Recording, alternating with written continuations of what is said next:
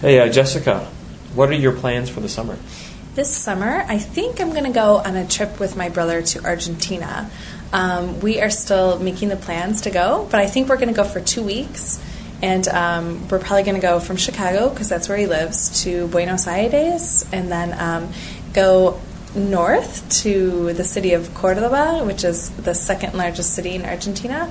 So, and then from there, I'd really like to go and see some gauchos, which are Argentine cowboys. So I think that would be really cool, and have some barbecue and see everything that we can. So, yeah. Cool. Are you going to work your way down to the southern tip?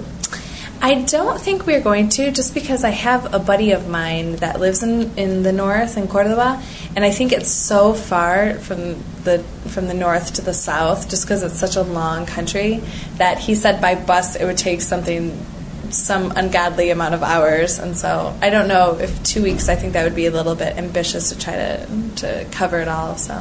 Okay. Do you know anybody in Argentina? Yeah. My one friend who lives there, that I definitely want to go and visit him. So your friend already lives there. Right. No, that's cool. Okay. Yeah. Oh, anyway, well, I hope you have a good trip. Oh, great. Thanks.